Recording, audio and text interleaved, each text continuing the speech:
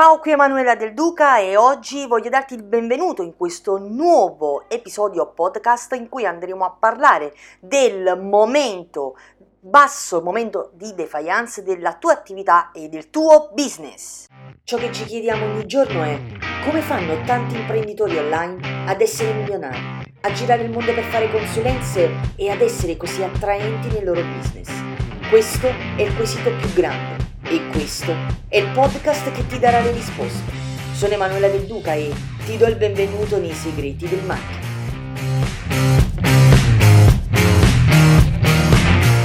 Ragazzi, benvenuti in questo nuovo episodio unico nel suo genere, perché parleremo di un evento che capita spesso, anzi capiterà inevitabilmente a qualsiasi persona che vorrà, in questo caso, mettersi online, mettersi in gioco su uno del motore più forte del mondo, ovvero quello del web. E prima però di raccontarvi questo episodio in cui vado a darti dei consigli, voglio dirti che sono in viaggio, ero in viaggio 10 minuti fa, sono arrivata qui dalla mia amica, perché oggi c'è l'addio al nubilato, si sposa il 28 settembre e però c'è un po' di casino, perché c'è il vicino che ha deciso di giocare a videogiochi, qualche bambino che urla, quindi mi dispiace se ci sono dei problemi audio, se li ascolti mi dispiace, ma mi è venuta questa cosa in mente, quindi te la devo assolutamente raccontare, proprio perché stavamo parlando del matrimonio, stavamo parlando dell'evento importante del matrimonio. Ovviamente stavamo parlando anche dei momenti bui del matrimonio. Se tu non lo sai, io sono sposata da un anno e convivo da 9, ma ci sono stati tantissimi momenti bui della mia vita con la mia metà, la persona con la quale condivido quella che è la mia vita e condividerò per sempre. Ma ovviamente ad ogni episodio non c'è mai stato effettivamente un momento in cui ho pensato di porre fine, proprio perché le fondamenta, le basi erano molto forti, e quindi parlavamo di questo con gli altri testimoni del matrimonio e pensavamo effettivamente, facevamo una sorta di pronostico, no? Le cose che di solito si fanno tra gli amici e parlare di cose future, eccetera, eccetera.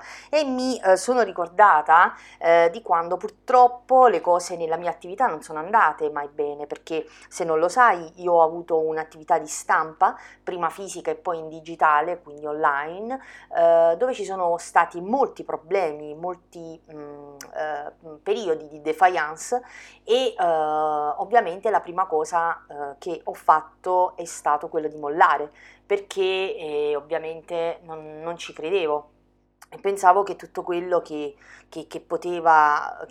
tutto quello che io potessi fare in quel momento era inutile, no? Per quello che era il mio business. Poi ho pensato a quelle aziende multimilionarie che hanno veramente delle perdite di milioni e milioni di euro ogni giorno quando effettivamente le cose vanno male, e di conseguenza ho deciso che dovevo andare avanti, perché effettivamente la mia piccola azienda, che in quel momento stava avendo una defiance, fortunatamente non aveva dei debiti, aveva soltanto effettivamente delle problematiche relative a come ingranare nel business. E proprio in base a questa problematica ho deciso di consultare tante guide marketing sulla vendita, sull'implementazione del business online, su tutto quello che poteva aiutarmi a sollevarmi da quel momento, da quell'episodio.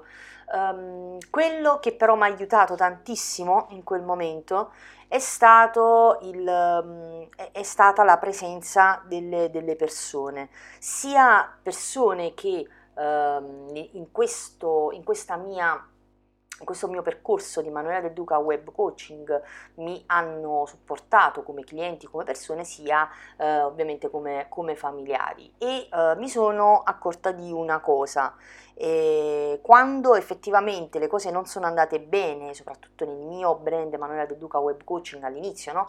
Perché avevo ovviamente fame di successo, ma avevo poche conoscenze sul marketing e sulla vendita, quelli che sono stati i miei primi, chiamiamo followers, seguaci o comunque persone che credevano nel mio progetto, sono state le prime persone che effettivamente mi hanno aiutato a superare questo periodo. Allora effettivamente mi è sorta una domanda da fare a queste poche persone ma importanti in questo cammino. Ho detto effettivamente, ok, voi siete persone che mi state seguendo, che credete in me, eccetera, eccetera, ma perché in questo momento mi state aiutando? Perché state condividendo i miei link, state dicendo alle altre persone di iscriversi al mio canale e quant'altro? E mi hanno dato una risposta molto semplice. Perché per noi ci sei stata sempre, anche quando effettivamente avevamo avuto la nostra transazione e basta. Questo cosa significa?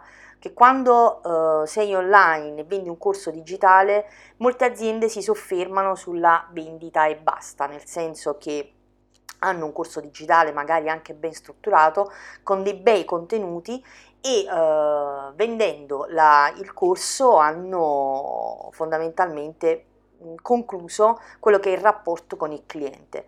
Poi quello che gira intorno al post vendita lo trasformano in consulenza e quindi in attività a pagamento. Mi dirai, ok Emanuela, questo è giusto perché è tempo impiegato nel seguire, no? Per seguire le persone effettivamente che hanno acquistato un corso, ma la realtà è un'altra, la realtà è che le persone oggi hanno bisogno di essere seguite, non hanno bisogno soltanto di strumenti, hanno bisogno soprattutto di persone che li prendano per mano e li accompagnano verso un cammino, che sia quello del web, quello del business, quello del percorso benessere, quello del percorso finanziario, del risparmio, di tutto quanto, tutto quello che può essere monetizzabile in questo momento e che probabilmente è all'interno della tua attività, no? È oggetto della tua attività. Quindi quello che ho capito da questo avvenimento è che nel momento in cui la tua azienda, la tua attività ha un momento di defiance, un momento di problematico in cui scende al di sotto delle aspettative, c'è un modo per rialzarsi, un modo per mettersi di nuovo in carreggiata e andare avanti, ma è un modo che non si affronta in quel preciso momento, ma è un qualcosa che devi costruire prima. Io ti consiglio semplicemente tre cose, secondo quella che è stata la mia esperienza. Io ti invito ad essere sempre disponibile, anche quando le cose effettivamente ti stanno andando molto bene. Eh, Molti imprenditori, professionisti commettono questo errore, l'errore di dare per scontato le cose solo perché in quel momento stanno andando bene, magari non pensando che qualcosa potrà far decadere la loro attività. Quindi quello che ti consiglio di fare è costruire un rapporto di fiducia con tutti che nel momento in cui ti ritroverai praticamente in basso ti aiuteranno sicuramente. Ok? La seconda cosa che ti consiglio di fare è dare sempre te stessa anche o te stesso anche se in quel momento non ti vanno bene le cose. È capitato che non avendo più riscontri, vendite, oppure quelle che sono gli engagement, no? Le interazioni con il tuo pubblico sia online che offline, quello che di solito facciamo, che ho fatto e che la maggior parte degli imprenditori commettono come errore è quello di fermarsi, quindi quello di non dare più valore, di non seguire più quello che è almeno il cliente che ha già acquisito, è quello di fermarsi. In realtà ti consiglio proprio di fare l'opposto, perché se hai seguito, se hai seguito l'altro evento podcast, abbiamo parlato della legge d'attrazione dell'universo, no? Abbiamo detto che effettivamente più dai e più ti ritorna, e questa è la legge che ben conosci, no? Di come effettivamente va il mondo. Quindi quello che ti consiglio di fare è essere sempre te stesso, dare, dare, dare, dare, e ti posso assicurare che ti ritorna inevitabilmente. La terza cosa che ti consiglio di fare è non collezionare gli strumenti, non dare la colpa alla tecnologia se tutto quanto non va bene, se pensi che magari un autorisponditore non va bene per l'altro, se il tuo funnel non va bene, quindi cambi software, se il tuo coach non va bene, allora cambi persona. Tutto quello che sta nella tecnologia è secondario a tutto quello che tu costruisci con le persone. Mira a costruire rapporti sani con persone, sia che possono aiutarti ad ingrandire quello che è il tuo bagaglio conoscitivo, sia il tuo bagaglio di competenza.